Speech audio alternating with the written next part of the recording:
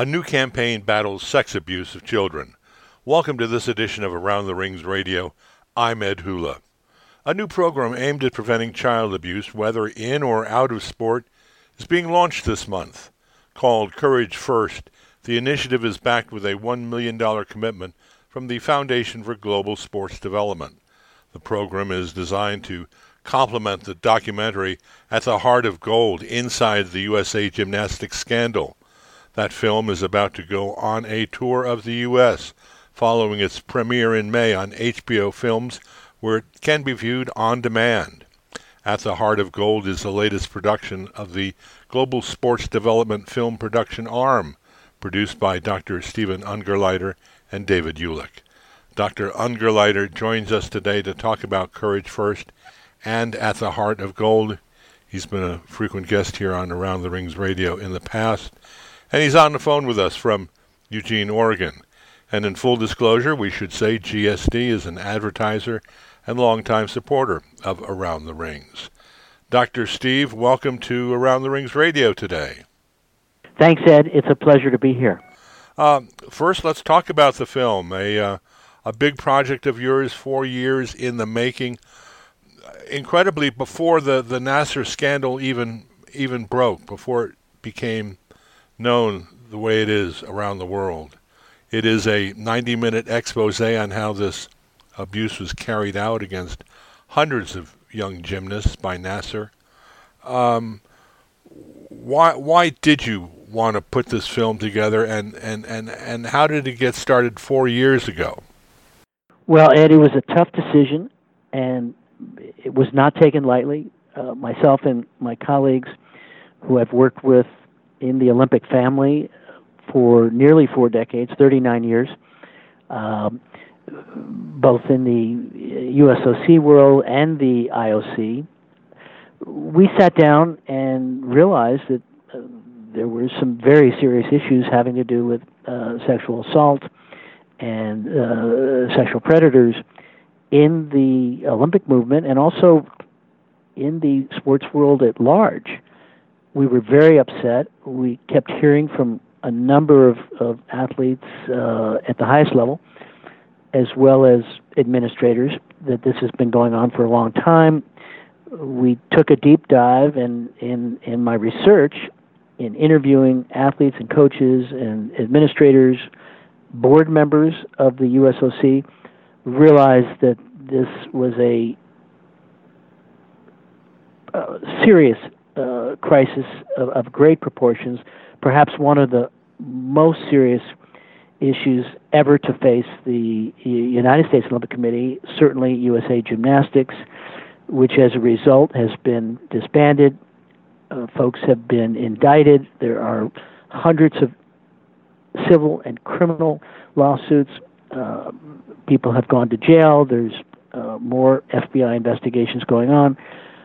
So our team felt it was important to tell the real story, and that is the origin of how we began the film. Did you know about Larry Nassar when you started your research 4 years ago on this project? I had heard rumors about it.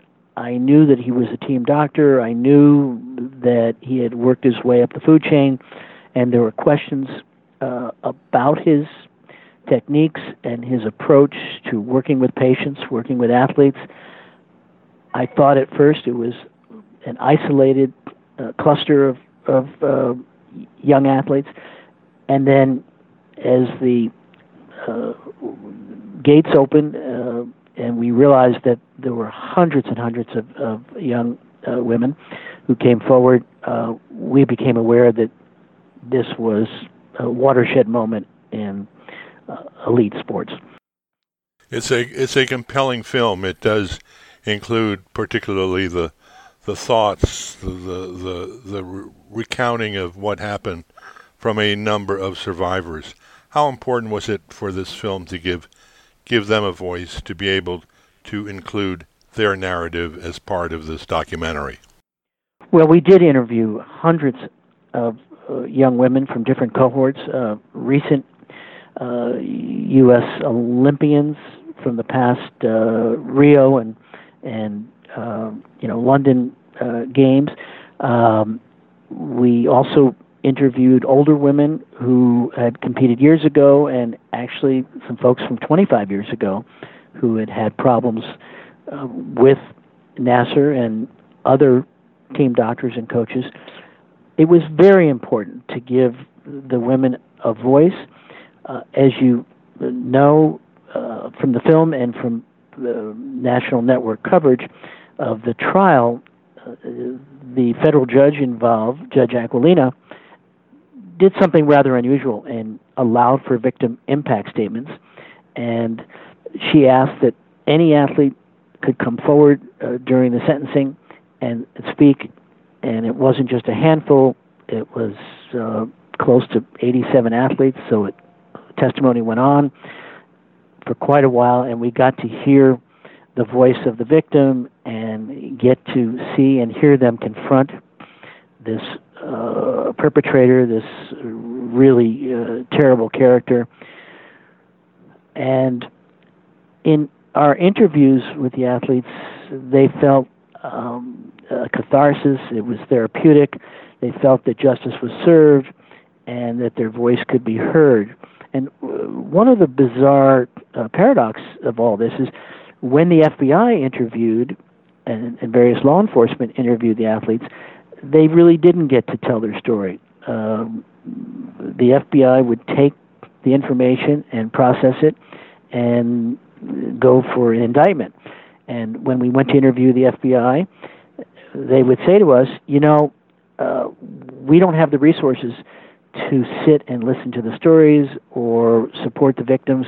Our job is to get these folks off the street and get a conviction. But that didn't really help the athletes have any closure. So I think it was important to have them tell their story and have them go public and give a full disclosure. And I think a lot of healing is underway as a result. There is no comment, no participation in the film from U.S. Olympic Paralympic Committee or USA Gymnastics. Did they not want to cooperate? Did you want them to have something to say in the film? The answer is yes. It's true. There is no representation. Yes, we wanted them very much. Yes, I went to the USOC board. I went to, at the time, the USOC leadership, Scott Blackman, Larry Probst, Chris Sullivan, all the people that I've known for many, many years. I have 39 years involvement with the Olympic family. I've traveled all over the world with these people. I like them. I respect them. I asked them to first come forward and make a statement about this horrendous sexual assault matter and the Nasser case. They refused and said that their lawyers had asked them to keep their mouths shut, keep their heads down. And when I kept going back to the leadership saying, I'm not suggesting that you created this monster, I'm just asking that you support our great athletes and our families. We're all in this together. We have to support our young athletes and let them know that we care about them. They're the face of America. They're the ones who are competing, winning the medals. They're the ones bringing in the millions of dollars of corporate sponsorship. I beg you to come forward and say something, write an op-ed, and let the world know that you're here to help them and do something about this. And they refuse. So that was uncomfortable, very painful. Later on, when the film was underway, myself and others went again to the United States Olympic Committee and USA Gymnastics and said, we're not here to target you. We're not here to undermine you. We want, in full disclosure, you to know that we're making the film and we want you to participate and be part of solving this problem. And they said they appreciated that. They didn't want to be blindsided. But once again, they cited their legal experts saying, keep your head down. Give a mention here to Erin Lee Carter, who directed this film. She did an interesting, great job on it. How was it working with her, and what was her contribution to making all of this come together? A great director, a phenomenal young director who we've known for years. Did it make a difference to have a woman as the director of this film? Yes, very much so. And we intentionally interviewed many people, but I think it made sense due to the sensitivity of the issue, and also because Erin Lee Carr is an experienced director who has worked on very sensitive issues, including sexual assault prior. She's got 3 other films. It made good sense. But not being in the film business, I'm in sports medicine, spent my career in writing and doing research. I don't aspire to be in the film industry. So it was a pleasure and an honor to work with somebody as talented as Erin Lee Carr and the rest of the team, Michael Cassio, David Ulick, Kelly Crabb, Paul Malangagio, very smart people who know the film industry and know how to collaborate. We were a very collaborative team. There were about 17 of us, and it was a great honor to work with all this talent and people who are smarter than I am in their field. And for the most part, I think we got along very well. There were some bumps in the road here and there, but overall, putting that many people around a table and having a dialogue for 2 or 3 years, I think we did extremely well. And we're talking with Steven Ungerleider. He is one of the producers of the film we're talking about here at Heart of Gold, and he's also involved with the project called Courage First, which is meant to battle sex abuse against children nationwide around the world. Talk a little, if you will, about Courage First, which you're launching this month. So Courage First is the outgrowth of the film, and with the support of HBO, who has been amazing, great people, not only into having a good film that, brings in revenues, but really solid people who really care about the issues. And they said early on, we want this not to just sit on a platform at HBO and be seen all over the world, which it has, but we want you to go and educate people, families, young parents, young coaches, athletes, and people in Congress about the horrific issues of sexual predators.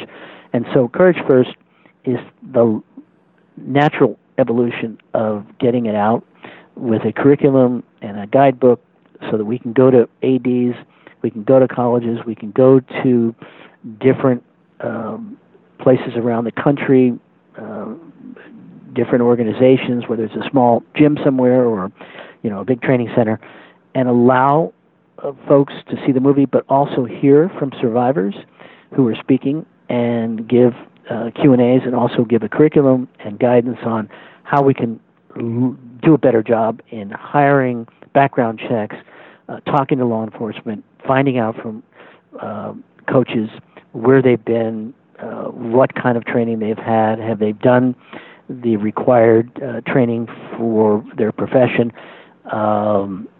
And so I think the Courage First, which has already been initiated, will go a long way in taking the film off the media platform and pushing it out into a serious dialogue about sexual assault, sexual abuse. And how do you decide where to bring the program, where to bring Courage First? Have you had occasions to bring this already out into the public? Well, great question. And as we speak, we are about, myself and David Ulick and Erin Carr, will be traveling with some of the sister survivors. We were at the Aspen Institute, gave a symposium there with the film. We will be showing in New York City in a few weeks at the New York Public Library. We then go to the University of Pennsylvania. We'll be showing there and also having a panel of survivors. We'll be in Florida. We're been invited to San Francisco to do some film festivals. So, the word is getting out, both in the film festival world and the university world, the athletic director, NCAA, and also as a footnote to this and your earlier question, the International Olympic Committee has seen the film, and I must tell you I was deeply touched by their comments.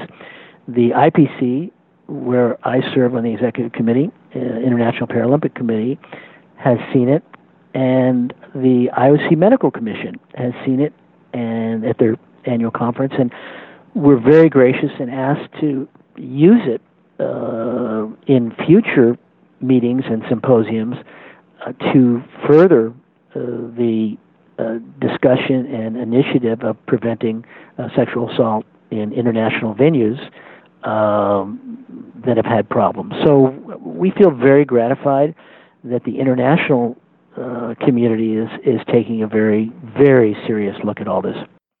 So you would like to see it, I guess, all over the world, on a monthly basis, weekly basis. I mean, you can't go everywhere with the film, but is it set up so that the film can go to a location and you've got a panel of experts ready to back it up and support the messages that the film delivers? True enough. In my youth, I'd be flying all over the place, but I've got responsibilities with my wife and children and other things. Same thing with David Ulick and his law practice and other folks. But we will do as much speaking as we can. We do have experts around the world. Ironically, when the film came out, we were getting requests from Budapest, from London, from Tel Aviv, somebody from Lithuania, from the Olympic Committee in Lithuania called. So we got a lot of international exposure, and as a result of the IOC Medical Commission, because they are networked all over the world and touch some of the Olympic family in 205 nations that are part of the Olympic family, we do have a very strong network that we can call upon to show up at a screening and do some Q&As and dialogue and respond to questions about sexual assault. So already we're getting some terrific feedback from the international community. There certainly have been some great lessons to be learned in the United States from this scandal and its aftermath. But looking at things on a global basis, do you think there are cases of abuse out there that we don't know about, that are perhaps still going on, that have not been uncovered, that this film, your program, could help expose? Well, we hope so. I hope the film will further the goal of creating a dialogue and an educational platform for families and coaches. And no doubt, I know many members of the International Olympic Committee Medical Commission, and we've talked at length. There's no secret that in the UK years ago, there was some serious bullying and sexual assault among soccer players. We know that Taekwondo has had issues. We know that the Swimming Federation has had issues. I believe that there are issues in many corners of the world, perhaps nothing as egregious as what happened with USA Gymnastics. I hope and pray that we never see anything like this again, but I'm sure that there are problems in many, many corners of the world and still skeletons in the closet, and I hope this will further open those doors and shed some light on these horrific problems.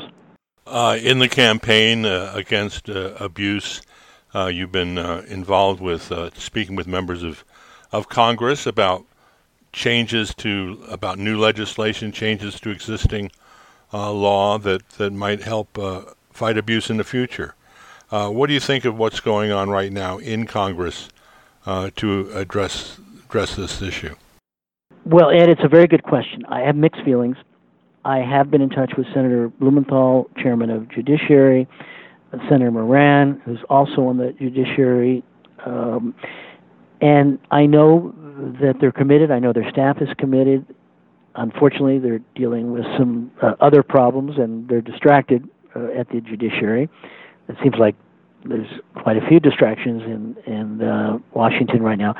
But I know that there are several bills that are on the front burner, and one of them is to set up a national commission to study this at a greater detail. I believe that will happen. There is another bill that's being promoted that will revamp the 1978 Amateur Sports Act, which is basically the blueprint for the United States Olympic Committee and all of the federations under that. And there is talk of shutting down. USA Gymnastics has been decertified, but there's talk about shutting down the U.S. Olympic Committee for a while, and perhaps having an oversight committee at Commerce and the judiciary to monitor or even take the reins in oversight of the Olympic Committee. I'm not sure that's a smart idea. I don't know if Congress is in a position to run our elite athlete apparatus.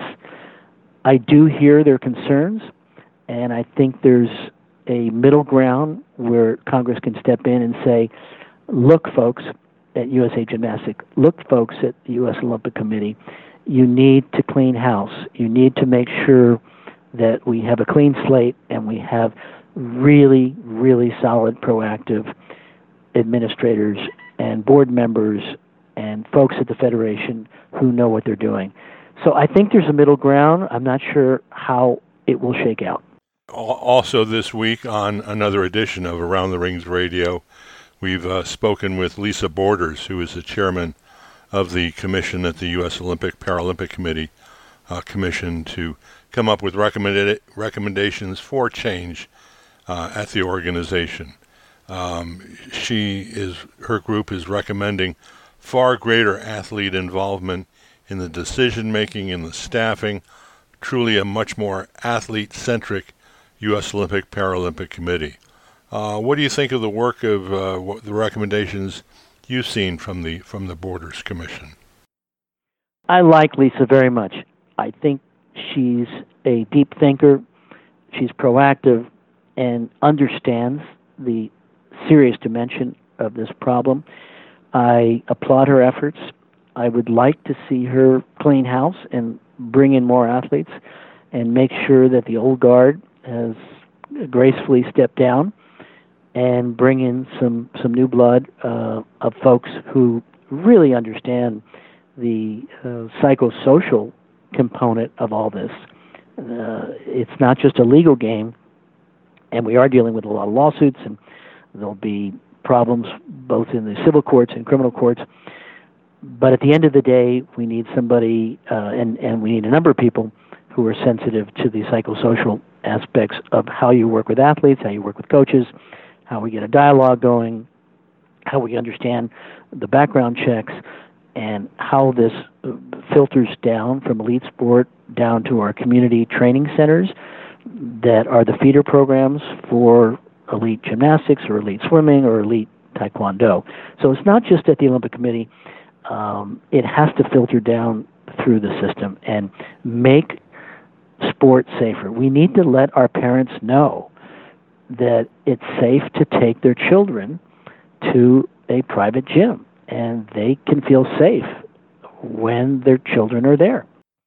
Is that happening? Do you feel that there is a change that is resulting from the exposure, from the notoriety of this particular case with USA Gymnastics? You know, I would hope so. I think the jury's still out. I don't want to be naive in saying after 40 years in sports medicine, we made everything go away. The film, the commission, the Courage First, it's all going to be, perfect, and we have a new agenda. It's going to be a long time. It's going to be a long, long time. And in talking with experts around the country, people smarter than myself, they have said it could be 10, 15, 20 years, could be a new generation before we shift the paradigm on the culture of sexual abuse, sexual assault. I would hope that with the new training mandates for coaches and the requirements for more training and background checks, that we have made a difference and that the film is shedding light on that. I also hear from coaches in small towns and going to committee meetings that people believe that this is just going to blow over. This is just a little blip on the radar, and it'll all go away. Also hearing that a lot of gym owners and directors don't want to spend the money for extra training or extra background checks or mandated training at higher levels to get their credentials to open a gym. So it's a bit bittersweet. I'm hearing the resistance, and yet I'm hearing people saying we absolutely have to clean up our home in order to make sport a safer place. CourageFirst.org is the title of the website that has a wellspring of information about this particular program. What if an organization, if a group of people want to bring Courage First to their company, to their institution, to their city, is that possible to do? Absolutely. Melanie Raffel is our director of operations of Courage First, and the person who conceived the program after the film. And if you go to CourageFirst.org, you'll see that there's a whole group of people who are experts, social workers, psychologists, as well as sister survivors who are available in cities across the country, who are available pro bono to come and speak to youth groups, to YMCAs, to athletic directors. So yes, it's a great resource. Already people are calling and going online and signing up. So we hope people will use it. We're making it available. We've been awarded some very, very big grants to make it free to the public, and we hope people will take advantage of it. CourageFirst.org is the website address once again. Dr. Stephen Ungerleider has been our guest today on Around the Rings Radio. Thanks very much for joining us today. Ed, thanks so much for having me. And thank you for joining us on this edition of Around the Rings Radio. I'm Ed Hula. For 30 years, your best source of news about the Olympics is AroundTheRings.com.